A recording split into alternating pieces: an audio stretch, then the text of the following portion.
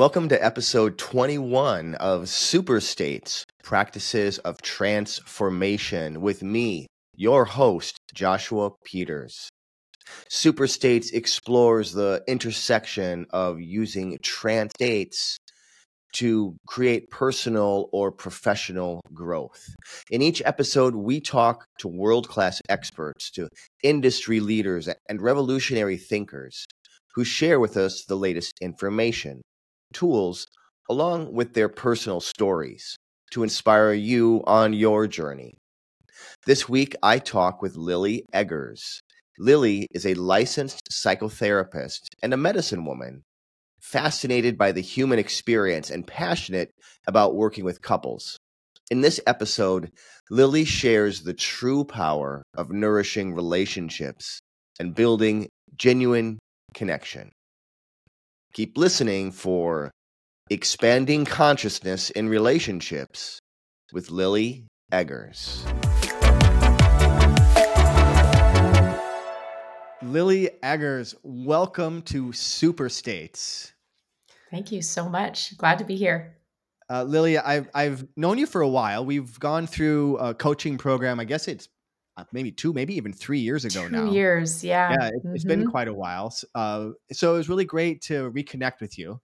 And I'm grateful that I'm surrounded by these amazing coaches and transformative healers in my life, just from all the training that I've done. And I've got to meet you all. So for the people that don't know you, why don't you describe what you do, how that transformed lives, whether that's your own life or anybody else's? I love that you invited the part about it transforming my life. It definitely feels very transformative, my work. I'm a licensed psychotherapist, but that's a little piece of a larger exploration of who I am and how I exist in the world. But I work with folks predominantly in couples, although also sometimes who are looking for love, wanting to expand their capacity for love, wanting to understand how they bring it into their lives more. I really adore supporting people to come into greater presence, to learn to ground themselves, to work with their nervous systems, to learn how to recognize when they're in a state, whatever the state may be, and to work with that state out of that state into something else, to have more management, to have more self. I don't like the word control, but really self management, to engage themselves in a way that they have more choice.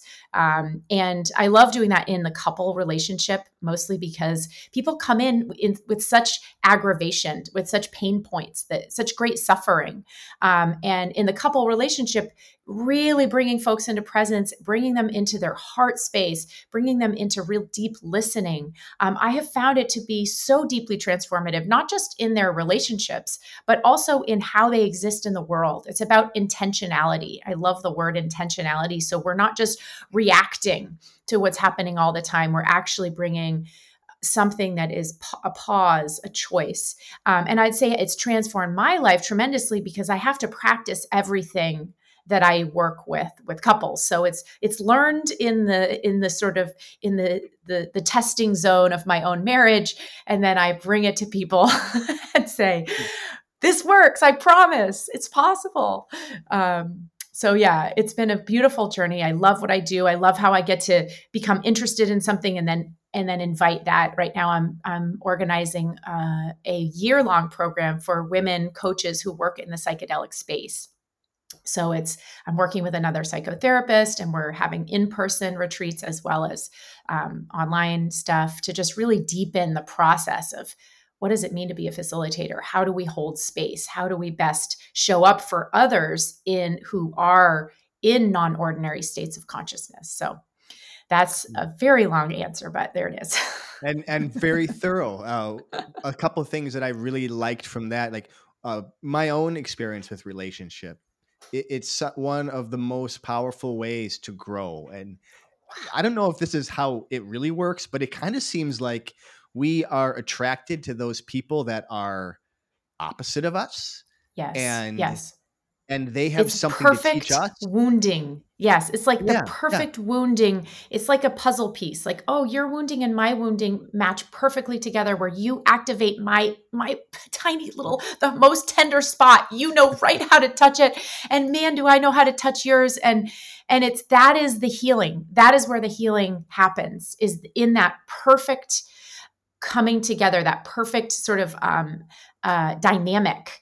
And that's the potentiality for growth right there, to me, is just the most exciting thing. Yeah, it's beautiful.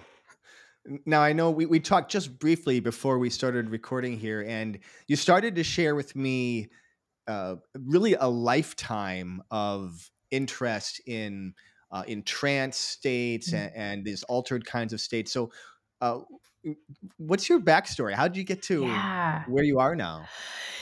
I was homeschooled in rural Maine, by kind of hippie parents, or not really hippie, but they were definitely non-traditional folks. And I got a lot of time in nature as a kid, a lot of alone time, a lot of time in nature.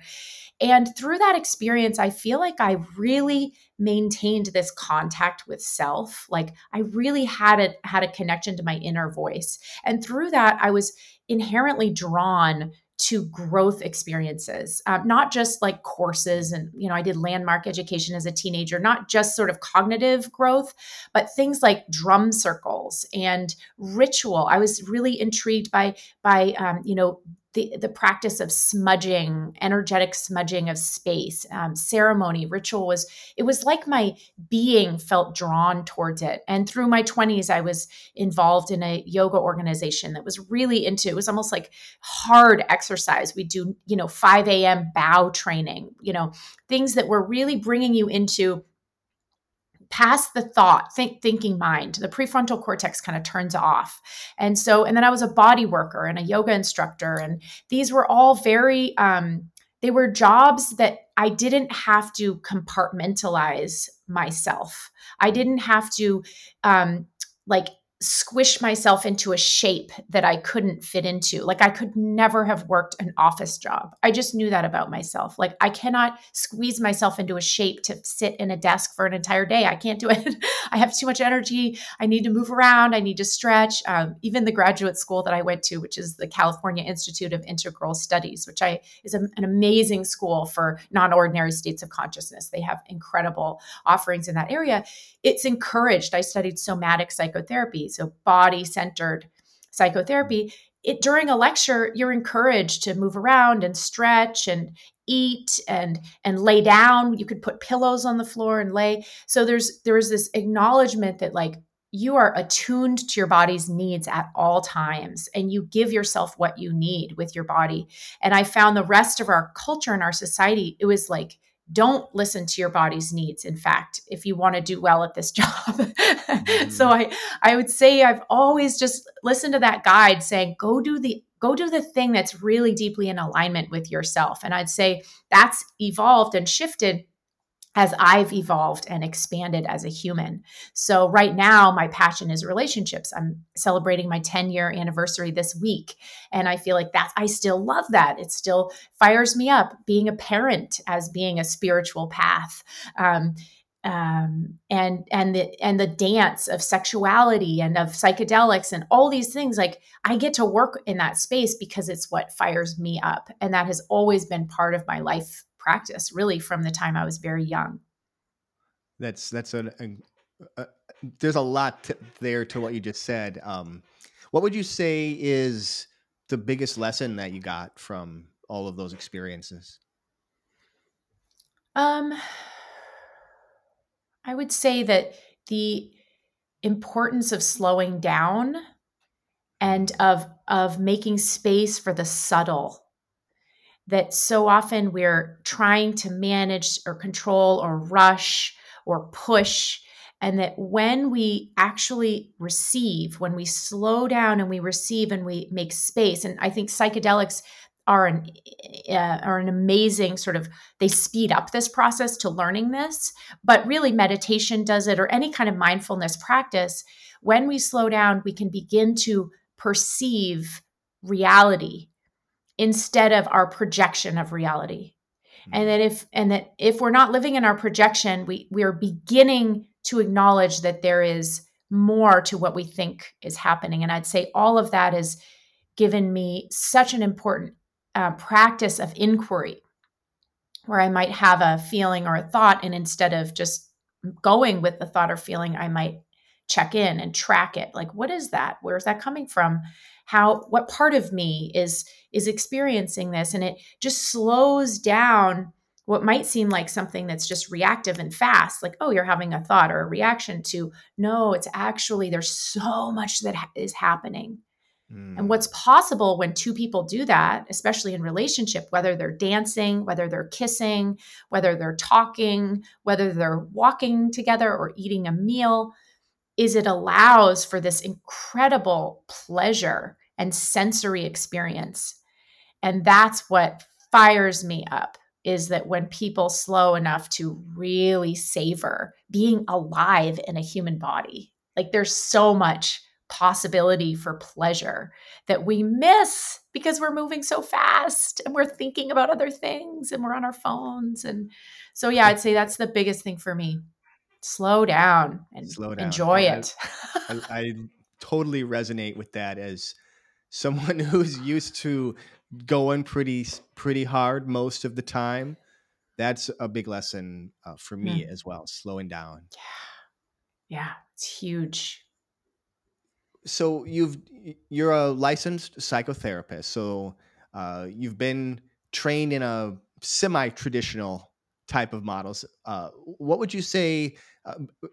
What I want to say here is, outside of that, you've got a lot of other experiences. So what would you say has changed about your work from when you first started to where you are now? The first word that just popped into my mind is expansion. I chose CIIS, the master's program I went to, because they allow, the California license allows touch. If you're trained in touch, you're allowed to touch your clients.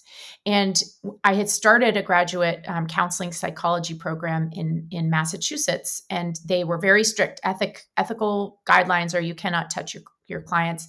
And I was like, I think use of my hands, like I'm a body worker, I'm an energy worker. Sometimes if someone's in a deep state of sadness, it's unethical for me not to go offer to hold a hand. Now, you're always careful about consent and reading subtle cues in case someone is feeling overwhelmed by your touch, but it's a very sensitive thing. But either way, being forbidden from it never worked for me. So I'd say though I had a traditional, as in I studied psychopharmacology and all the diagnoses and all that, I would say I've always been drawn towards the edgy way of exploring psychology, of really it's a mind practice and really incorporating the body.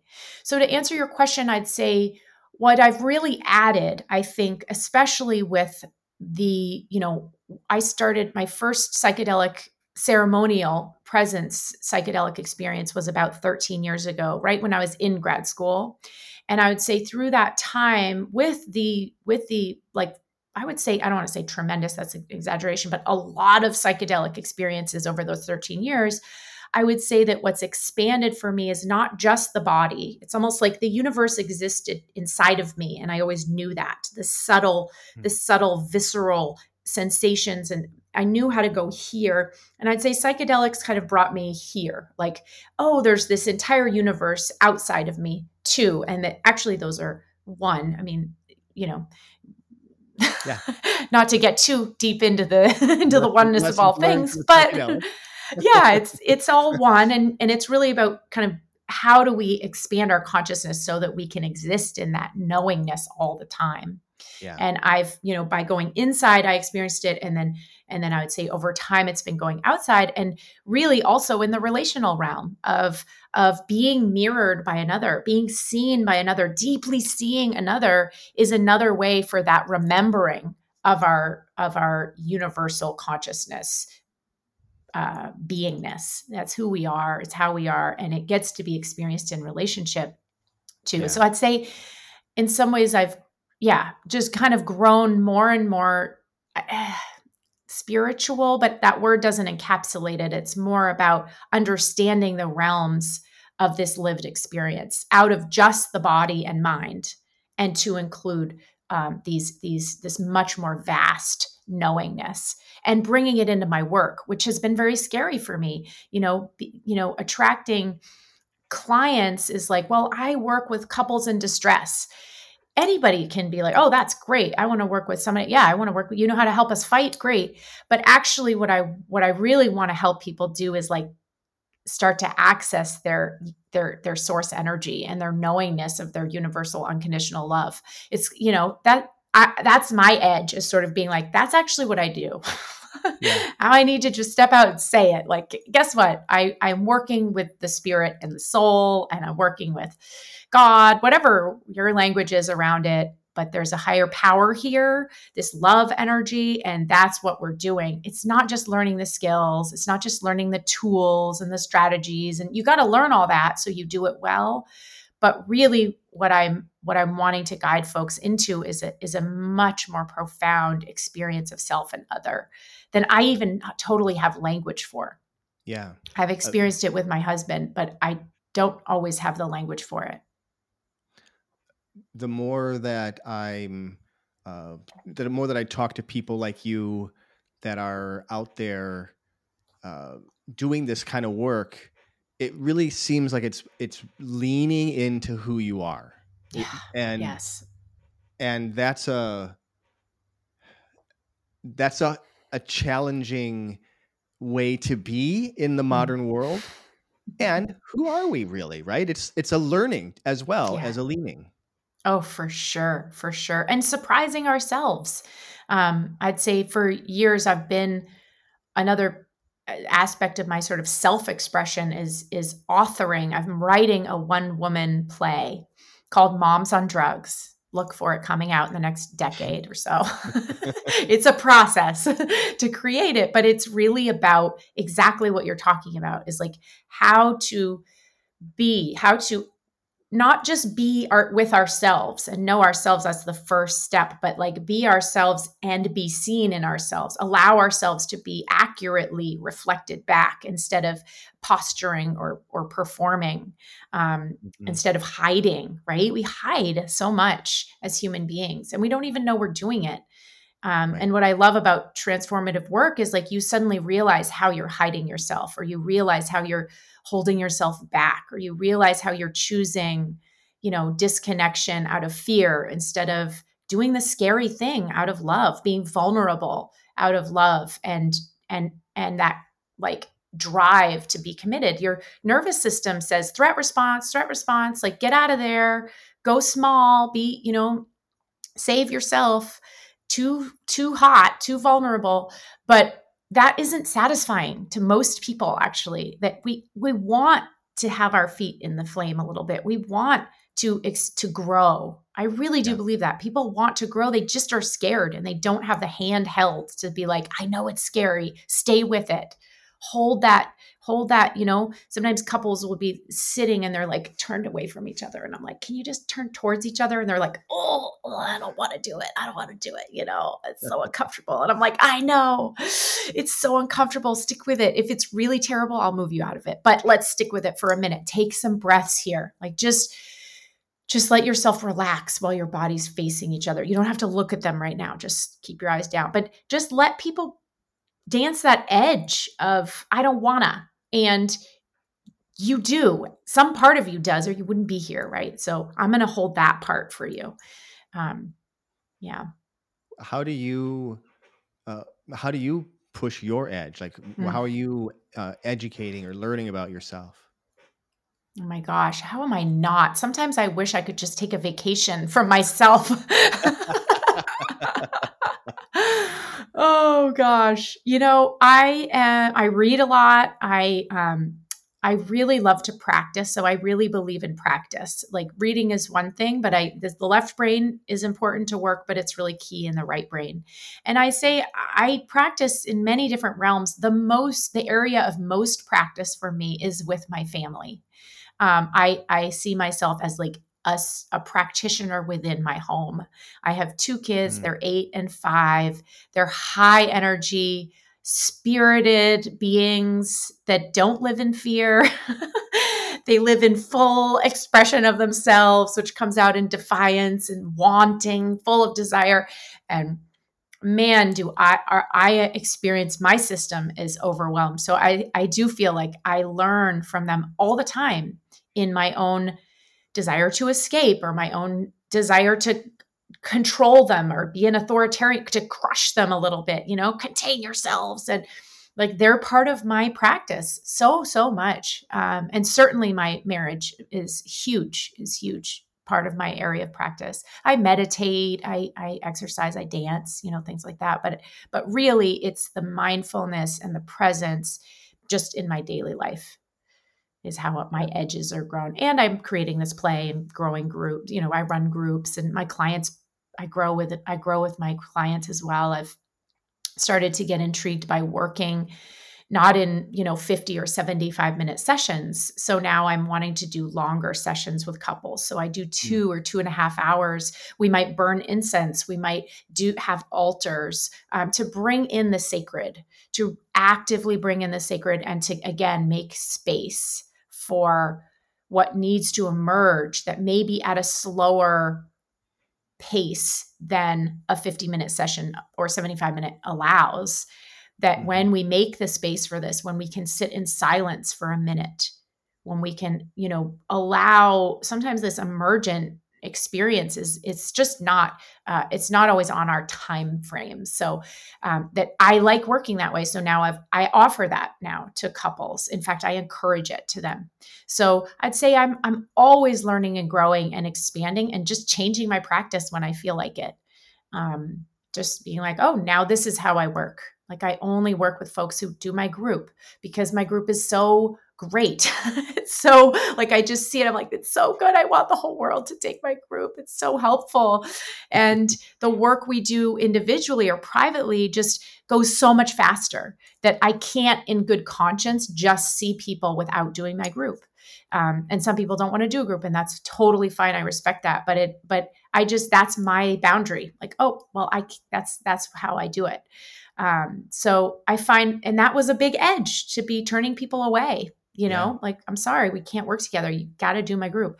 And so I'd say I'm just in my work, in my life, I just believe in really honoring. And again, it comes back to that first thing I was talking about as a kid, my own development as a kid of listening to my heart, listening to my subtle body cues of when something is off, when something isn't right. And I listen to that and I say, what do I need to say? What do I need to do to help me shift the direction of my boat here? Because it's going in the wrong way. And then when I can feel it embodied, like, click. Now I'm in flow state again. And I'd say my growth is often really listening to that and making sure that I'm not stuck because I'm afraid or I don't want to deal with it or something like that. So it's a practice of looking for those things. What am I not seeing? How are my relationships reflecting what I can't see consciously? Psychedelics, certainly, but how is this moment with my kid where I think they're the problem? How am I engaging with them in a way that's activating them? And what can I do differently? So it's really, there's practice everywhere.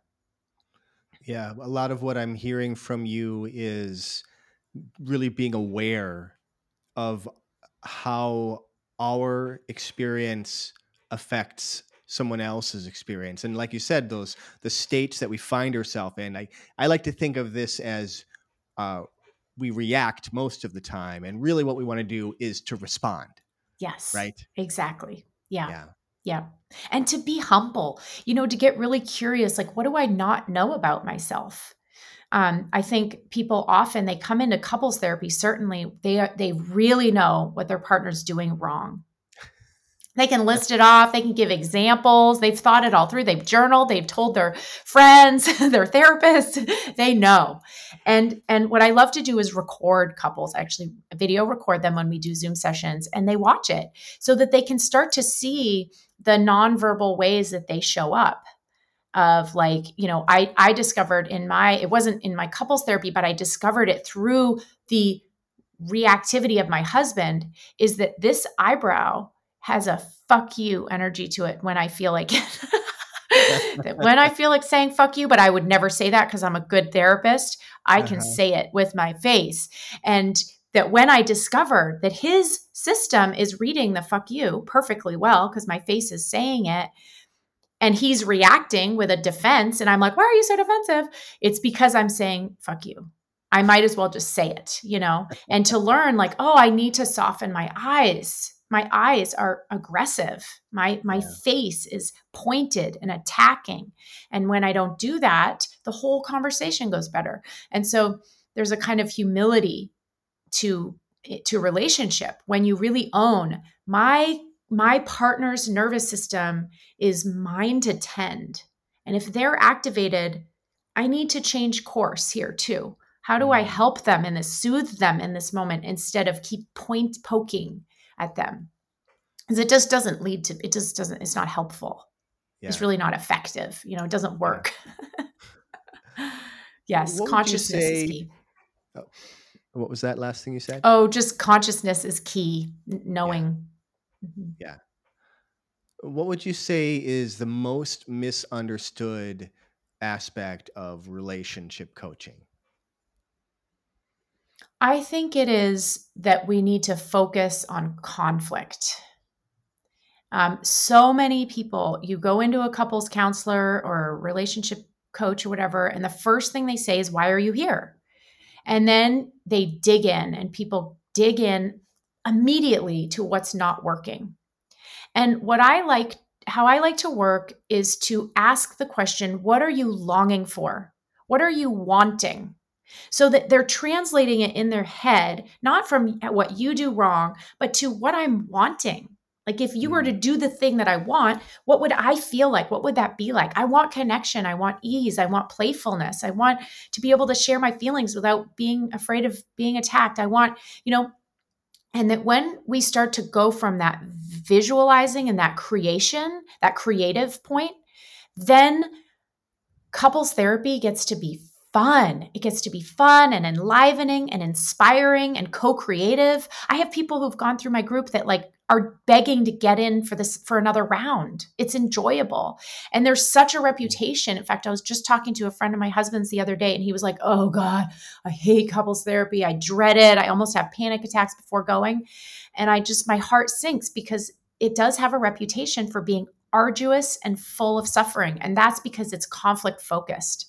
And I do not work that way. I'm strength focused. And that when you feel nourished by relationship, when you remember why you were drawn to that person, what you like about them, not just love, what you like about them, why you want to fight for the relationship, why spend a ton of money and time fighting for the relationship, doing this hard work, why do this? When you remember those things and you actually have some built-in acknowledging of each other, seeing each other, valuing each other, loving. How do you love each other? How do you tend? When that's starting to get worked and practiced, from that place, you bring out the conflict.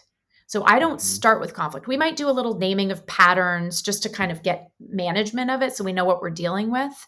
But then when folks do say a 12-session private program with me, it might not be till the 5th session that we're like, okay, everyone feeling good, warm, soft, supportive, loving. They're holding hands, they're laughing. They're like, okay, let's talk about that thing that's so scary to talk about. We never want to talk about it. Okay, opening up the relationship, or me changing jobs or moving or having a kid or whatever it is.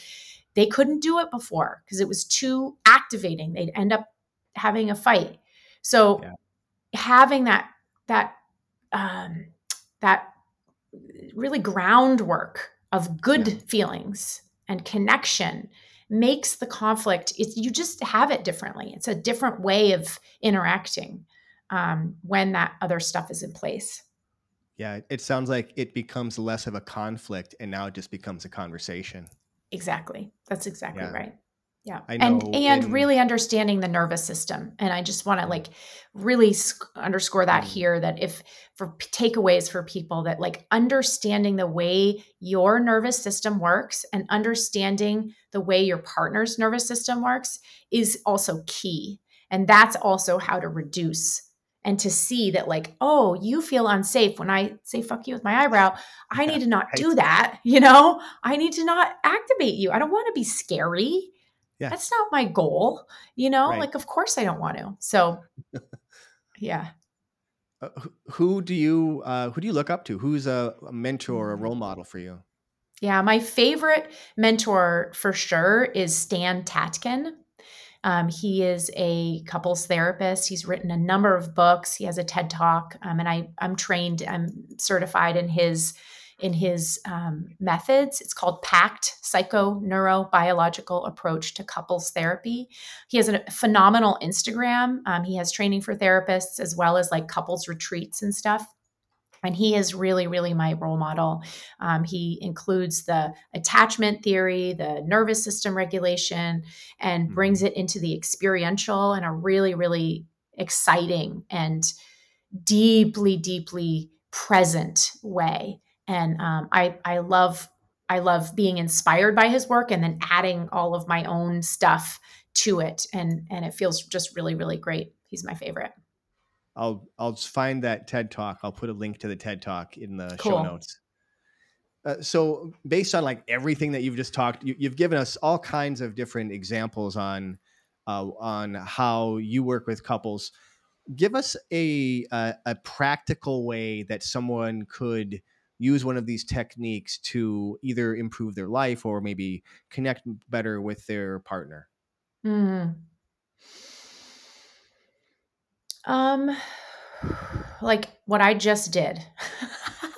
I Yeah. just took a deep breath. It's funny. I had my own little reactive response there where I was like, oh gosh, I don't have something coming to mind right away. I got a little nervous. And then I took a deep breath to slow my own system down and I closed my eyes to go inside. So I did that without meaning to. I wasn't meaning to have that be what I brought, but I did it. And it was exactly what I needed to bring my head back, to relax my shoulders, to get oxygen to my brain, and to soothe whatever felt like a little bit of a like, oh gosh, do I have a good answer ready to bring forth right away? So deep breathing and with a big exhale is huge. Yeah. It slows down the communication. It helps us it helps us respond and not Yeah. react. Yeah. So that is number one. And I modeled it because I got nervous. Perfect. No, that's absolutely perfect. Is there anything? So, say someone is interested in doing some kind of couples therapy. Mhm. What are the things that they would want to, I don't know, be concerned about or like have in the back of their mind so that they're doing this in a smart way? Yeah. Especially if With they get easily activated or they're, yeah. maybe in that you could think of it as a trance because that conflict trance is definitely a trance right Yep. there. Yep. Yep. It's conflict trance and love trance. It's both, you know. I love the love trance too. I just really want to make sure that that's included too because it's really yummy and juicy and good. Um, are you meaning if in working with me or in working with any couples therapist? Like if anyone wants to go get support with their I relationship was thinking in general. more generally? Yeah, is it more general? Yeah, I think the first question I always think people should ask is, "How's your relationship? How are you doing it?" So that you are working with someone who is practicing this stuff. They don't just live in the book modeling of it. They're not just teaching protocols they learned. They're actually practicing it because what happens real time is out of the books. No book covers every single imaginable possibility. Hmm. And if you're sticking to your book, you're going to lose the presence. But when you've done this with a partner enough times, you know that there is a way out, even if it's not really clear in that moment. And I think what can happen is couples therapists, they get scared and they're like, ooh, this is scary, or there's anger here, we need to shut this down, or whatever it is. And so I think making sure you're working with someone, who is an expert in couples therapy. This is something I didn't learn until, as a marriage and family therapist, I had to accrue certain hours to get my license. And I decided to work with couples. And what I learned is that couples therapy is its own art form. I actually think we should have different licenses because you're not doing the same thing. You're not even, some of the same theory stands, but the work itself is entirely unique. And you want someone who has clocked a ton of hours with two people in the room, not just one. Because what can happen is if someone works a lot with individuals, is they have a more slow attuning. Their way of working is very attuning and very quiet, and they leave a lot of space. And what people need is that they trust that there's a referee that's going to stop, that's going to blow a whistle and say, you stop that, stop talking. They need to know that someone has management of the situation and isn't just, say more about that. Tell me more. I stop people if I know that what they're about to say is going to hurt the other person. Now, I let them do it once because I need to understand their particular version. But sometimes I can tell someone's starting to go down a path and I'm like, we don't need that right now. And I'll direct them. Okay, I hear that you're really mad right now. How can you share that in a way that he can take in or she can take in? Yeah. Because doing it the way you've done it before, you know what happens. We've gone over that before. Try it another way right now. Oh, let me help you. Let me help you even more. I feel like a director. I was a theater person. Actually, that's another part of my non-ordinary states of consciousness is theater. And I do feel sometimes what I do is there's a fake it till you make it, or like at least get yourself in the position so you're open to feeling the state that you're wanting to feel with the other person. Yeah. So I would say that's a really important part of the work. It makes me think so I see a lot of people for lots of different reasons. I don't see couples, but many, many times a relationship falls into the overall picture of their particular challenge. And one of the things that has made a huge impact in my relationship, and this is something that my wife brought into it, is nonviolent communication. I imagine you know what that is. Yeah. So I will often do my best to explain how nonviolent communication can work, because it does such a good job of removing the attack. Yes. And it becomes, when this thing happens, this is how I feel. Yes. Yep. And what I really need is this. Can I have that? Yes or no? Yeah. Right? Yeah. Yes. And I want to add an addendum to that, which I think is so key. I really appreciate nonviolent communication, but so much of the emphasis is around my feelings and my needs and how to communicate those, which is really important, right? You got to know that. But I would add to that, really getting curious about your needs. I care about those. I want to hear about those. And so getting good at acknowledging and being able to ask for my needs, very important. And if someone is asking for their needs, it is my job to get really curious and to hear, because your needs are my needs. Your needs are my needs. When we're a team and we're really living in the model and the team model of we are in this together, it's not just me and my needs. It's you and your needs. And I want to know those. So it's almost like expanding what you're doing and how you hold it to include getting really curious and including that in what matters. It matters that you know what their needs are and how you impact them, and that they feel safe sharing it with you. It's the other person. It's like the silent other. In nonviolent communication, it's the one receiving it. They have a job too. Absolutely. So we've talked a lot about all different types of non-ordinary states of consciousness, as you described it a moment ago. and you're in California, correct?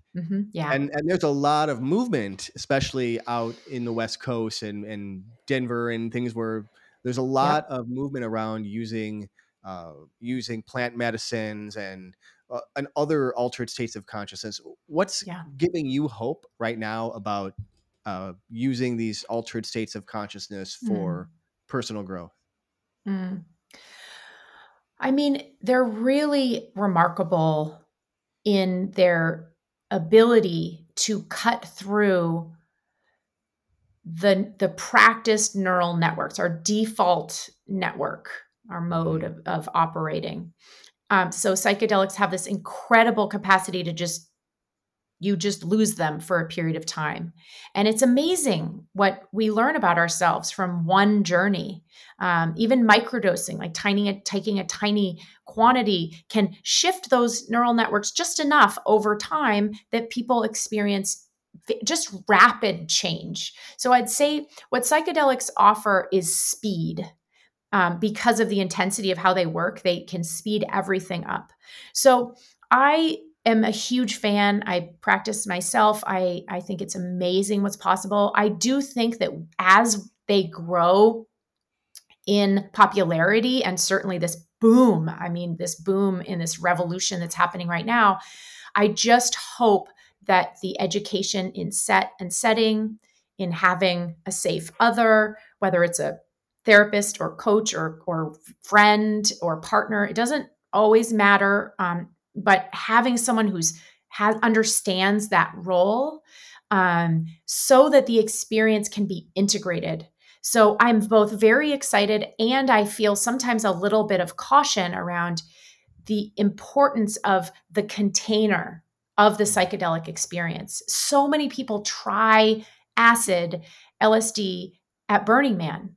And I would never recommend someone try acid at Burning Man. That is the most intense experience place that you can possibly be. It's Yeah. it's windy, it's hot, there's people, there's art everywhere, it's dangerous. I mean, I don't recommend it. Although people have great times sometimes, but people have really scary times too, dangerous, scary experiences. So I kind of feel like almost like a I'm like, this is great. Let's do it carefully. Let's be conscientious. Let's be intentional, not reactive in Hmm. how we start to bring psychedelics into our lives and use the traditional models, use the safe containers, so that it can be as well held and as good an experience. And it becomes more transformative the more holding and integration you have around it.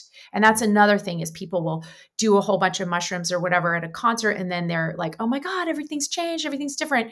And then they get home and everything is the same because it's unintegrated. It's like Yeah. compartmentalized. Like that Right. day I saw God, you know, and it's like, well, how do you see God now? How do you do that? Let's practice that. Let's bring that into your life. Let's have practices. Let's have remembrance. Let's have journal, to bring in the learning. So it's more deeply integrated. Yeah. Yeah. I really resonate with that. It's really important from my own Yeah. personal experience as well to take those lessons, bring them into the world. And one of the directions that I'm moving myself is to help people with that, because there are really powerful ways that you can do that Mhm. with hypnosis, I and bet. and you can do it consciously or unconsciously. So uh, Yes. Yes. love One of my the favorite therapist techniques for me to help me integrate is like replaying the experience, the whole journey, like replaying it like a story. And yeah. then we do EMDR. So we are like tapping in Mhm. the feeling states of that moment or the learning from that moment. So I'm sure hypnosis is so good for the integrative process of like bridging those conscious and unconscious so that they're not so split. It's Yeah. awesome work. Well, Lily, if somebody wants to learn more about you, what's the best way for them to do that? Well, they're welcome to look at my website.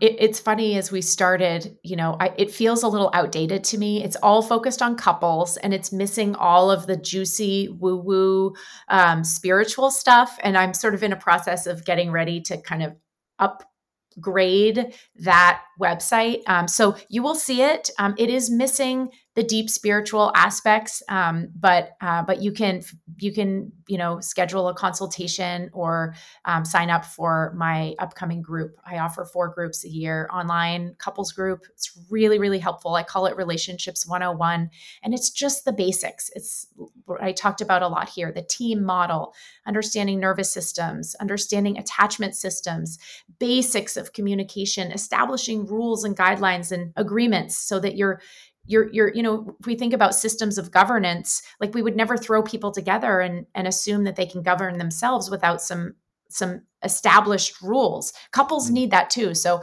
we often don't do that. And then we wonder why it feels like chaos and no man's land. So I like to bring in the fun and the play and the creativity and the inspiration and really support couples in that process. And it's been transformative. I've had 3 couples get engaged. I've had couples move back together who'd moved out. It's an online group and it's only 9 weeks. So a lot can happen in a short amount of time. And what's the website? It's lilyeggers.com. Awesome. I'll make sure to have that in the show notes as well.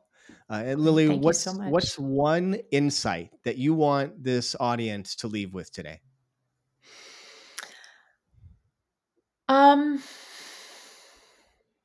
It's around being a expansive spirit inside a human body, and getting to know, it's important to get to know the limits of your human body.